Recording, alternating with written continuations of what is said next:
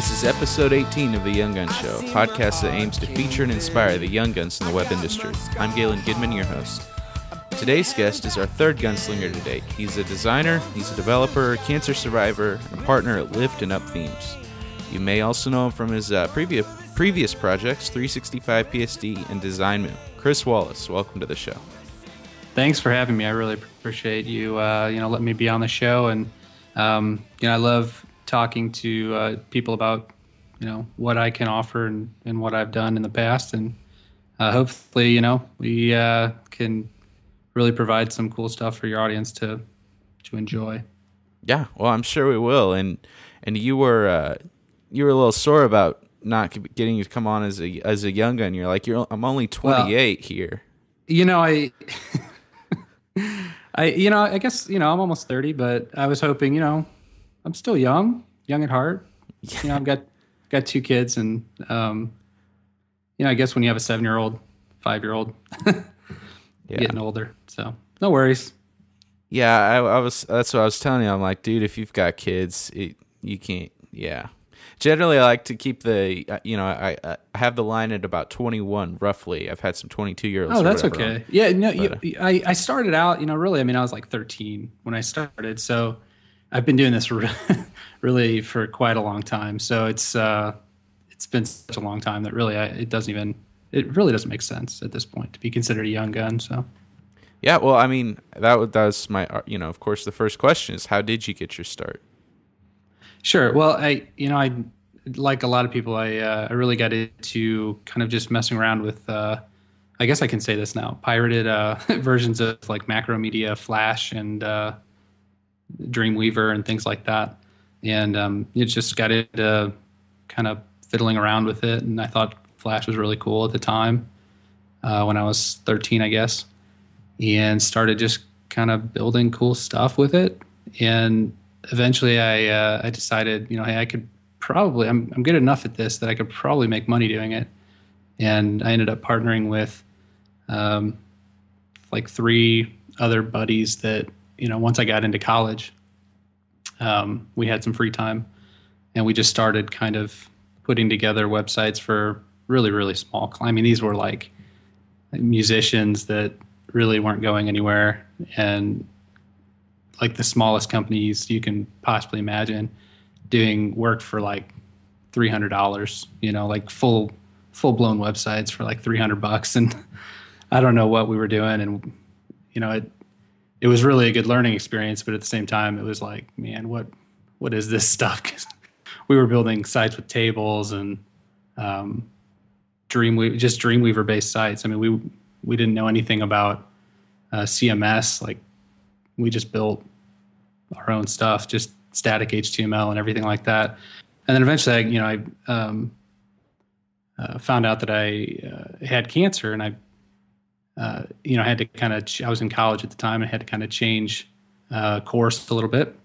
So I ended up dropping out of college and working for another college back in my hometown, St. Louis. And that was a really good experience because I was really in charge of everything. I started doing, I was considered the webmaster. I started doing pretty much everything. And from there, I ended up going to a couple of companies, Network Solutions being one of them, kind of the evil hosting company of the world. And then Enterprise Rent-A-Car, I was a front-end developer there on enterprise.com for a few years. And then got into a little more freelance work, founded Wall Media, and eventually Lyft and DesignMove and 365. All this other stuff, just sort of my entrepreneurial itch sort of got me into all that other stuff. So. Right. But you've been at this for quite a while now. That's always cool, when I'll have someone on the show and they'll be like, yeah, I'm still 19 or I'm 20, but I've been at this for 6 or 8 years, it's always cool. And that happens. Yeah, definitely. And the thing for me is really just always doing things. Just thinking about other projects that I've worked on, I've failed a lot actually. at other projects that I don't even really talk about. I had a partnership with a guy. Oh man, it was back in like 2005 or something like that, where we did a Spanish bookstore, essentially called mylibros.com. And we didn't know. I mean, we really didn't know what we were doing. We built it on like a fork of OS Commerce or something, and it actually was a really cool concept. But we had no idea what we were doing in terms of marketing. And the guy that I partnered with, he actually works for eBay now. So the e-commerce thing, I guess, is still working for him. But for me, like, and there are just gobs and gobs of failed projects that just kind of kept mounting up. And mylibros.com was actually a really good learning experience for me in terms of understanding how servers worked and how to build an e-commerce website. And it taught me that the tools at the time really sucked. And so I also, with the same guy, we actually started working on other projects together a little bit. And man, there's just so many. I actually worked on rims.com.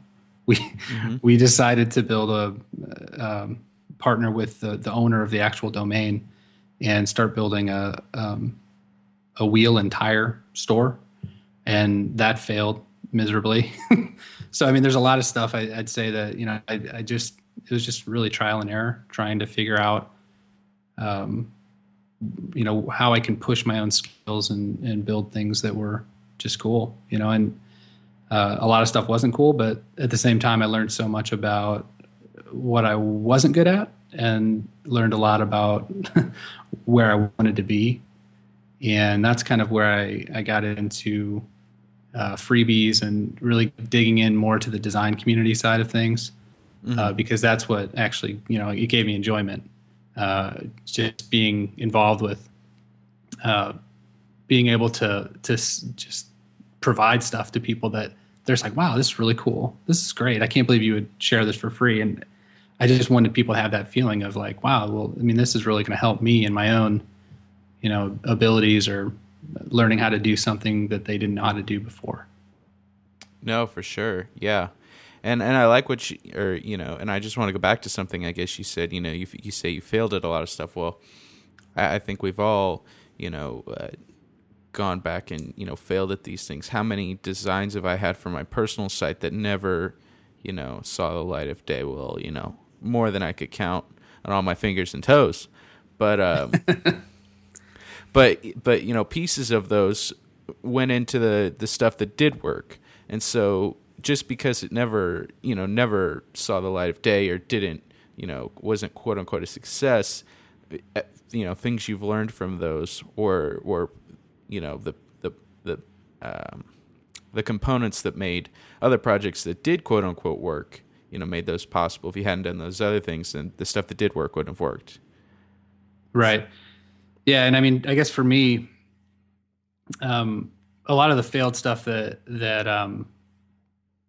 I had worked on, I actually took a lot of it and gave it away for free, just so that other people could maybe learn from the things that I'd done, or maybe take a PSD that, I didn't have time to finish and somebody else could benefit from. And that's whenever I have a failure, I try to get something out of it. It's not always about the end result. It's about kind of the process and where you're going ultimately. So that's just kind of been my philosophy all along. Yeah, for sure. Take what you can out of it. Figure out what you can do with maybe what you started. And you mentioned the freebies when we talked about that. Even in your bio, you did DesignMoo and 365 PSD, and so DesignMoo is the first one I've got on the list to talk about, and that was probably the first project you did where I kind of heard about you, and that would have been, I don't know, even 2 years ago, I guess. So could you tell us about DesignMoo and maybe a little bit about that? Sure. I mean, originally it started out, I don't know if you had seen it before it became what it now is, which is like a resource sharing site. Before that, it was actually a link sharing site, kind of like Design Bump. So, or Dig, it's kind of the Dig for designers. We ended up building it as this link sharing site. And really, I mean, it was a decent idea, but really, really poorly executed. Again, the failure thing. But we ended up just having so many issues with spam that it just got overrun, and I didn't have time to keep up with it. And so we ended up just completely killing it and kind of just sat on it for a little while and thought about what I really wanted it to be and where I felt that it could really help the design community. And so finally I had this idea. Well, Dribbble had just come out, and I was like, well, this is actually a really good idea, except I think it'd be really cool if we could build this where it's not just showcasing your designs, but it's actually giving them away for free. So we built it. We kind of decided on a direction for it. We wanted to do, we had a whole big roadmap, for it laid out. We wanted to do freebies. We wanted to sell and allow people to sell, kind of like the new creativemarket.com. Have you seen that site? Yeah, I was an early seller there, so it's pretty awesome. Yeah, we're selling on there as well. But it was a very similar concept to that as well, where you could get on the site as a provider of items and sell them or give them away for free. And then we also had a kind of just a blog, just sharing tutorials and like stuff for Photoshop that you can use, like curve presets and stuff like that. Mm-hmm. And that was kind of the strategy, was like build traffic by giving stuff away for free, and then use that traffic to then upsell, kind of like a stock photography site would, where they give away a certain number of photos for free, and then all the good ones are really, they cost money. Was sort of the concept, and that's really where where we wanted to take it. Now, we got busy with a lot of other things and didn't end up doing a lot of that. Obviously, it still allows you to log in and you can post your own freebies for people and things like that. And I guess now Dribbble has the attachment feature where it's kind of a similar deal now, where you can give stuff away there.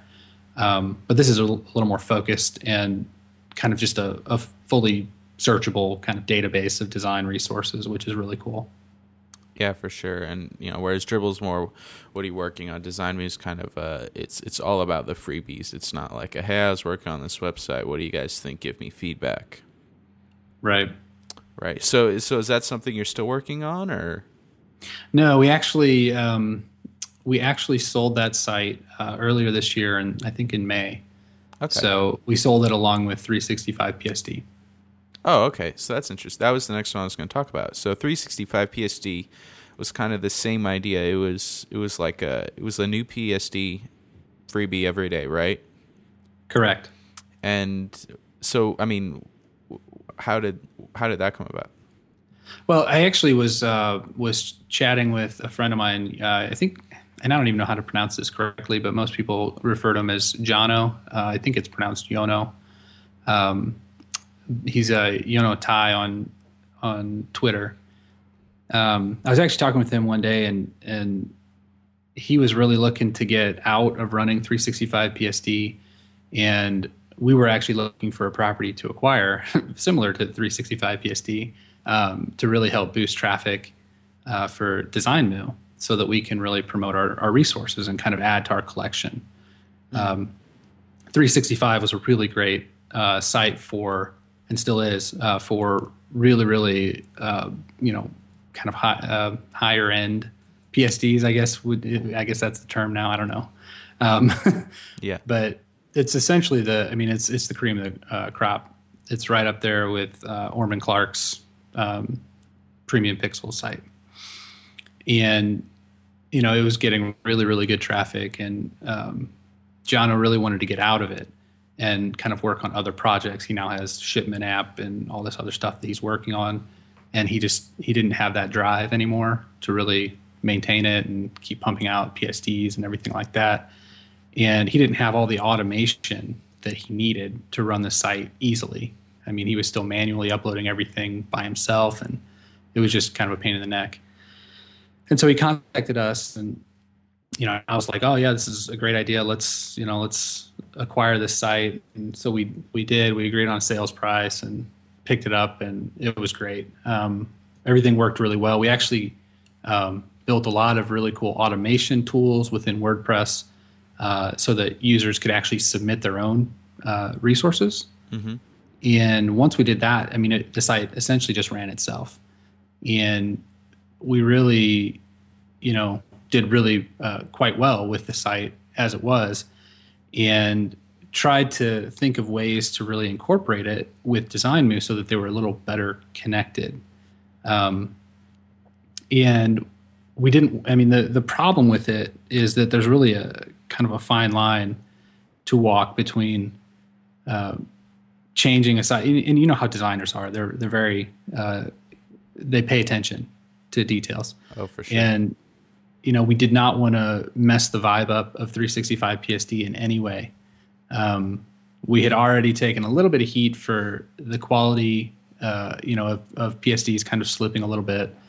And, we tried as hard as we could to just really vet everything that came through and make sure that it was top quality and fresh stuff. So it's not like the same old set of buttons or UI elements or whatever every day or, like twice a week.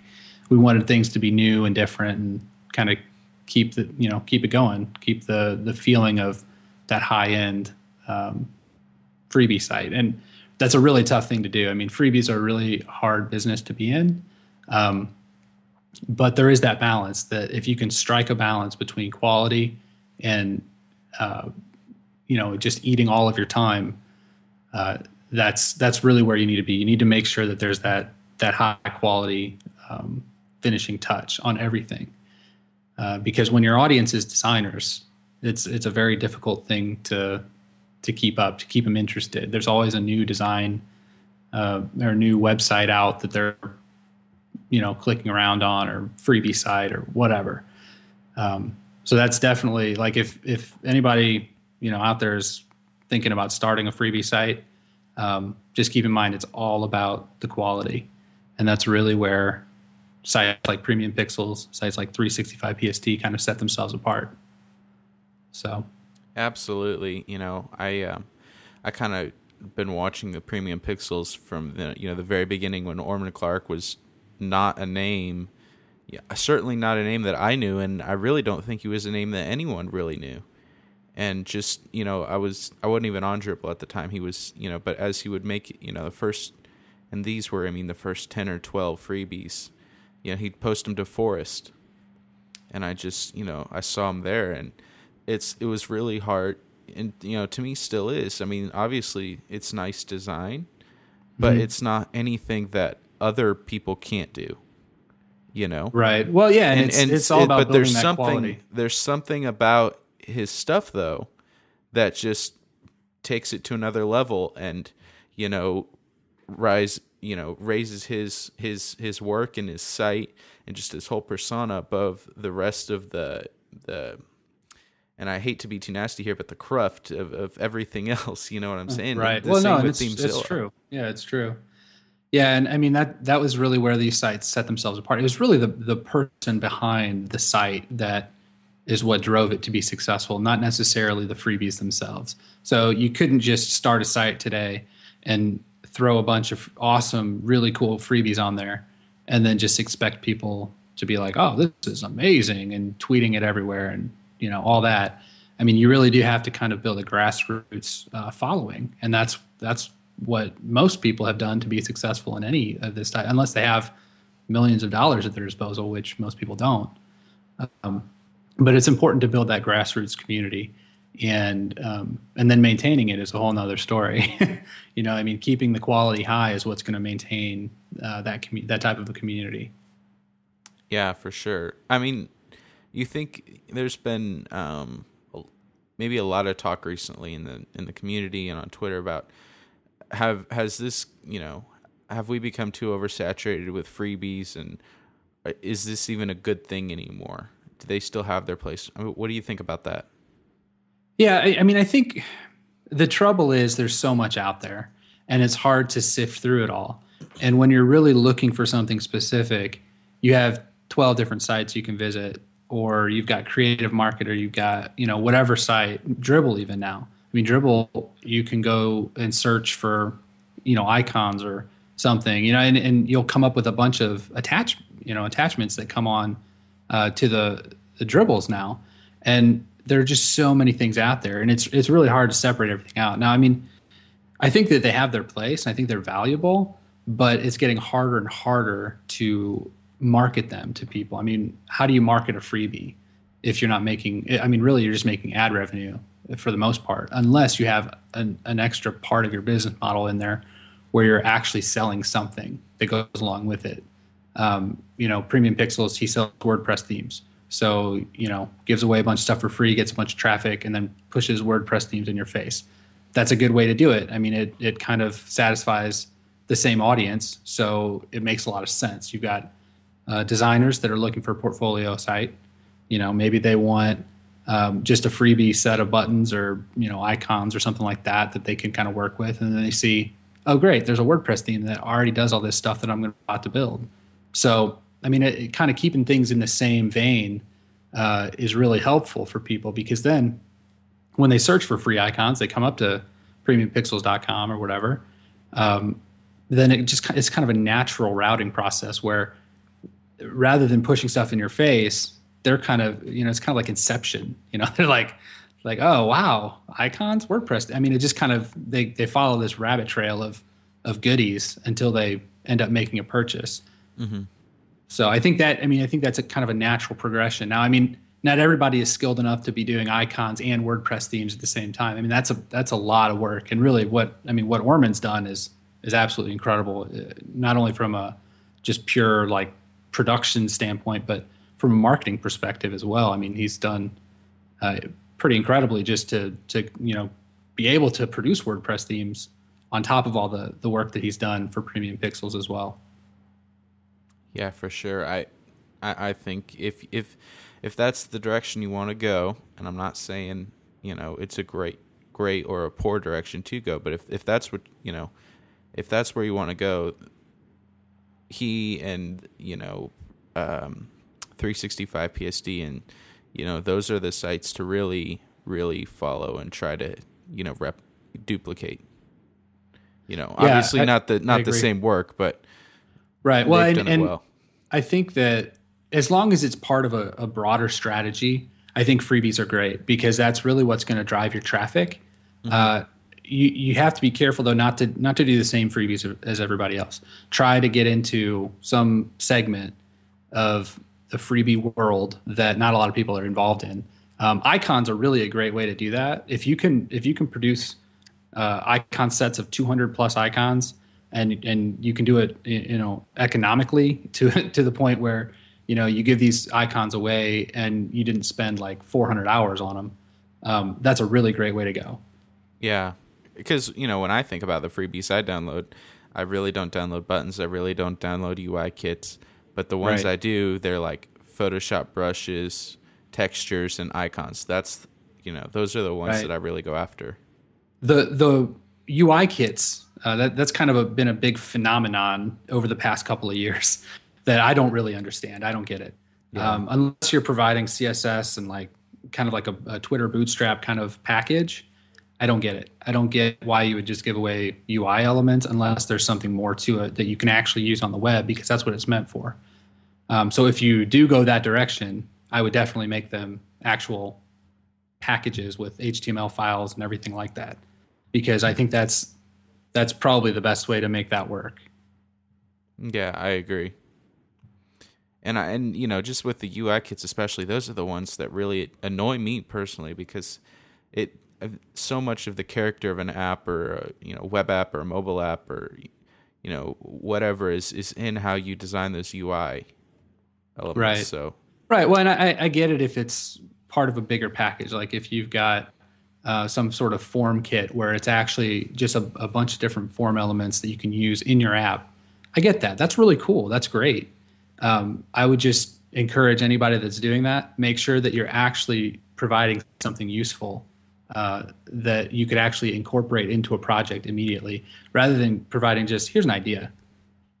Make it simple, make it easy to use, make it easy to incorporate, all that. I mean, just go, go the full length to basically hand deliver what you've created to a developer so that they can just take it and run with it. And I think that stuff like that is actually really useful. But if you're just doing, here's a PSD with UI elements, I mean, that's cool. It looks nice. It's not all that helpful. For sure. You're the co-founder of a UX design agency called Lyft. What do you do there? What's that experience been like for you, first off? Sure. So I actually co-founded Lyft back in, I think, late 2009 with my partner, Brad Miller. And we actually do user experience design and a whole lot of WordPress development. My technical title is principal creative. I do everything, a little bit of everything. Kind of the whole co-founder thing. Everybody says that, I get the coffee, I'm the accountant, all that. For sure. I do a lot of that kind of stuff, where I'm running payroll and doing a little bit of helping out like on project management and stuff like that. I do a lot of development. I do a lot of design, just kind of everything that is needed of me. I jump in wherever I can.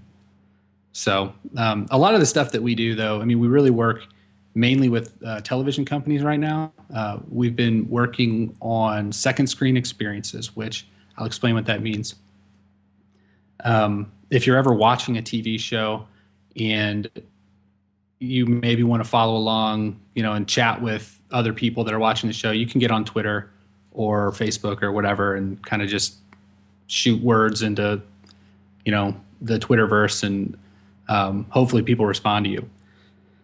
What a second screen experience does is it kind of brings everything together. So tweets, Facebook posts, just general chat. We also incorporate kind of show extras. So like if you've got like videos and quizzes and polls and things like that kind of drop into the screen at certain parts of the show. And you can kind of interact with those quizzes and, it's like, is Herschel going to die? And you can say yes or no, and then it kind of tells you how many people said yes, how many people said no. And then what happens on screen, then that this is what happened. And so there's polls, there's quizzes, there's like replays of something that just happened on the screen. So like one of the shows that we work on is The Walking Dead. So on The Walking Dead, if you're watching and somebody gets totally blown away or a zombie gets blown away, they'll drop in a video and it says kill shot, and shows the video again so you can watch it again and share it with your friends or whatever. And this all happens live during the show, which is really, really kind of a unique thing. I mean, not a lot of people get involved with these elsewhere, but in the ones that we've built, I mean, these literally see millions of views. So it's kind of a cool thing to experience. If you're a huge super fan of a show, especially shows like the ones we've done The Walking Dead, we've done Breaking Bad, Bridezilla's, we've done a whole bunch WeTV shows. So there's a ton of these out there now. And really when you get into like super fan territory with shows like The Walking Dead, there are just literally millions of people that are in love with this show. And so they're hanging on every scene. And it's really cool to watch because it's just a really super cool project to be involved in. And it's pretty rare that you get to say that for research on a project, you got to watch season 1 of The Walking Dead. You know what I mean? Yeah, for sure. No, that's cool. I didn't even, I think I told you, it's just, we were talking before this, that I rarely watch TV, so I'd never, seen either of these shows, but I didn't even know that there were like, I didn't even know that they had, this second screen experience that you're talking about. It's pretty awesome. I bet, what unique, challenges is, making something like this presented for you? Well, I think one of the biggest challenges right now is actually figuring out how to get this to work with DVRs, Oh, work with DVRs and with Blu-rays and things like that. I mean, there are companies out there that that kind of do something similar. There's a company called Miso, and they do a very similar thing, except it's for kind of like what they call web producers, which isn't necessarily from the actual show. It's just for anybody that wants to produce kind of these second screen experiences and kind of add value to these shows. But we really focus on more of the custom side of things.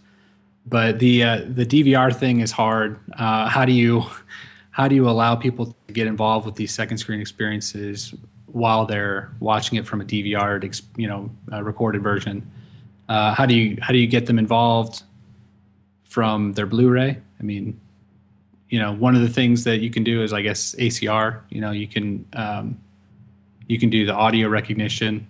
So you press a button or tap something and it starts recording part of the show that you're watching, and then kind of syncs you to the part of the show that you're in. Another thing you could do is have like codes on screen. So you just type in a number and it takes you directly to that scene in the show. Mm-hmm. There are a number of different things you can do to kind of, deal with it, but it's a fun challenge. I mean, it's something that we really kind of get excited about and are really excited that we're kind of helping shape that for that sort of experience for television. Wow, absolutely. That's really cool. I'd like to talk a little bit about pricing, because I feel like, I know without a shadow of a doubt that is something a lot of people struggle with. Sure. And you struggle with it more if you haven't done it that much. So how do you handle pricing at Lyft and billing? Sure. And how would you recommend other people do it? Well, at Lyft, we actually do a flat hourly rate across the board. So, I mean, most freelancers probably would say, sometimes I do hourly rate, sometimes I quote a full project out and just bill that amount, or whatever. For us, we've actually found that the absolute best way for us to do it is we quote out a project and tell you this is how much it's going to cost approximately. So, we deliver a total cost estimate. Say it's $50,000. And then what we tell them is we bill this hourly. What we do is we take a deposit up front and we actually apply that to the end of the project, essentially. And we just bill hourly like you normally would. So we take the deposit and then hold on to it. And for the first part of the project, we just bill like we normally would, like we didn't take a deposit at all. And then, coming up on the end of the project, we start applying that to the hours at the very end so that it covers the end of the project, which works out really well for us because then we kind of know a little better our cash flow and what's coming in, and can kind of plan for things a little bit better from that side. And that's sort of how we do it. Interesting. So give them an estimate on how many, hours it's gonna be, then bill hourly, but before the project starts, have them almost pay the last bill. Right, exactly. I mean, it's kind of confusing for, especially when you're trying to explain it to a client, but it makes sense because then you're not sitting around at the end of the project saying, all right, we got this last invoice that we need you guys to pay. And then you never hear back from them. I mean, you've already got it covered. It's done. You've invoiced, everything else, and you're done. You don't have to worry about it. So it works out really, really well, I think for both sides, because they know, they have an idea, the client, they have an idea of what they're going to pay. And I think it's typical that you charge a deposit. So they understand that, hey, well, this is a company charging a deposit, totally normal. And, I don't know, it works. No, it sounds like a great plan. Yeah. And you guys, you're entirely remote, right? There's no office. Yeah, we're a virtual company, so that means we allow you to. I mean, you can work anywhere. So if you wanted to work from an island off the coast of, I don't know, Florida, whatever, I don't know, whatever you want. Um, we have employees in mainly in Texas right now, and one of our employees is actually moving from Florida to Texas right now. We have Brad, my business partner, who's in Florida, and then Anthony, who's up in Michigan. Oh, very nice. So you guys like that? You think that's the way the industry is moving, and that's the way to go? Well, the way I feel about it is you shouldn't discriminate based on location, just like you shouldn't discriminate based on gender, age, whatever. Um, if you find somebody that's completely qualified for the job that you are looking to fill and they're happy where they live, why should you make them move to, just to work with you? I think that's silly. I mean, we work on the internet. Yeah. That's what we do. I mean, being in an office with somebody is really cool. And it's nice to kind of pull people aside and do a whiteboard session or, whatever, talk face to face. But with the way that the internet's moving, I mean, it's a lot easier to do that now. You've got Skype, you've got, there's a piece of software called Quickly Chat, which you don't even have to call anybody. It's just open all the time, and you can just click a button and automatically video conference. Yeah. And then you've got a whole bunch of other tools out there that really make it easy to collaborate. And there's online whiteboard software, stuff like that. And it's like, why make people move if they're happy where they're at? Right. And if I remember right, I think I was seeing this on Anthony's Twitter, Anthony Garand, at Garand on Twitter. He hadn't tweeted in a while, but during the front-end design conference in Florida, you guys kind of like all got a house and kind of had a week where you just, I don't even remember what he called it. There was some name for it, but yeah, we call it the Lift Hack Week. Oh, okay. Well, yeah, I don't know. Yeah, that was easy. Yeah, but how important is, even though you are all remote, you got together and kind of got to get in and do stuff in the same room. Yeah, no, I think it's important to build kind of a company culture and camaraderie between your team members. I don't think it's great to just put everybody off in their own little apartments or houses or tiny little offices at home or whatever, and expect that they're going to be totally happy with that. I think that there is a balance there. I mean, you've got to provide the opportunity to kind of get to know each other, and if you're working all the time and you never see, anybody else in the company, it can feel a little lonely. Even if that's the way you prefer to work, ultimately, it still can be a bit lonely, and it's not as much fun, when you don't get to hang out with everybody and stuff like that. So we try to do a yearly trip. I mean, we're a pretty young company, so we've only had one so far. And we went to the Front End Design Conference, which is run by Dan Denny, who's just an awesome guy.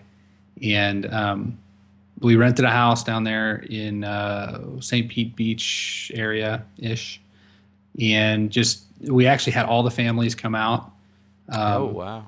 Yeah, so I mean, it was kind of a bigger deal than just having the employees there, because the families actually everybody got to meet each other and hang out, and it was really kind of a cool experience. Have all the kids there and play with each other and stuff like that, and that was a really neat experience for them, I think, because now they look forward to seeing other employees' kids. So that's a really cool thing about it. I guess the other main project you guys do that I wanted to talk about was UpThemes. That's more or less a Lyft project, correct? Sure. Yeah, UpThemes really started, I'd say it was 6 months after we formed Lyft, and it was really meant as kind of just an outlet for us to release products based on kind of work that we're doing anyway. I mean, we're building websites, we're working with WordPress a lot, and so it was kind of a nice thing for us to just put together themes and plugins and stuff that we needed anyway, and release them either for free or for pay. I mean, to the public. So it was kind of a cool project to work on initially. You know, we're trying to decide how to build it and what kind of themes people would like and stuff like that. And so, you know, yeah, it's a cool project. We do a lot of like photography themes and gallery style themes. We actually had the original kind of gallery theme, which was released on Smashing Magazine, that kind of took on a life of its own and gained a following really quickly. And a lot of people have spawned their own little gallery, sort of not knockoff, but their own take on the gallery theme, which is kind of cool to see for a free theme to be so popular. Yeah, for sure. And you know, I think this even goes back a little bit to the freebies we were talking about earlier. Right. You know, how to do them well, and that kind of a sorry, I need to eat some lunch or something. I think this, you know, even goes back to what we were talking about earlier. You know, with the freebies, how to do them well, and maybe it is a lot of people feel like this maybe is a saturated market, but if you do it well, I don't think it matters. Yeah, no, I agree. I mean, it's really, I think nowadays it's really all about distribution, quality and distribution. Really, I mean, you think about the best way to deliver a free product, and you know there are established channels out there that are really natural and make it really easy to do that kind of a thing. Now, you know, back when I started, there was no theme forest, there was no creative market, there was nothing like that. Smashing Magazine was really the biggest thing that I could think of.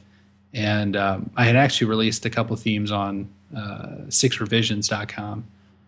And that actually worked out really well. And so I decided, let's try Smashing, see if they'll be interested. And they were. So we released it through Smashing Magazine. And that actually worked out really well because they had a huge audience and it really stuck. So we had thousands and thousands of people, you know, interested in our themes and in the gallery theme, and you know, even wanted a pro version. And so we released Gallery Pro, and it was pretty popular as well. And it added a whole bunch of features. And so, I mean, it's really about distribution and you know, providing that path of least resistance, you know, in terms of giving them more options and something to latch onto. And so UpThemes was just kind of a natural progression of that. I mean, I had started releasing themes before UpThemes, and they were all free. And then UpThemes, I was like, yeah, I need to get paid for, you know, for something, because it's a lot of work, you know, and you want to support your customers, and you know, when you're doing it for free, you just can't do it without sacrificing actual work that makes you money. So no, for sure. Yeah, and these are, I was just, you know, clicking around on them while you were talking, and these are some nice things. I know I've seen the gallery one before. I clicked on the link. I was like, oh yeah, I've seen this. Yeah, well, and the funny thing is, I mean, it's everywhere. Like you'll just click around. I still find sites that use it, and it's all over the place. It's kind of crazy. For sure. And you guys actually have a really awesome like options framework that you've built that is on your GitHub that is really great. I've looked at it before and, you know, installed it on a little test site, and it's definitely in my back pocket for, you know, maybe using later in projects. Why is promoting, you know, that kind of stuff and open sourcing that so important to you guys? Well, I mean, I guess it goes back to just giving back to the community and kind of helping people that may not have the experience that we have. You know, it always feels good to just say, here, take this, enjoy it. You know, if you have any questions, just let us know. And the UpThemes framework is really something that was brought up, that people were like, well, I don't know how to build my own WordPress theme, and I don't know how to add options. And we were like, well, I mean, why don't we build that and release it? And one of our employees, before he was an employee, he was actually a contractor for us, Brian Fector.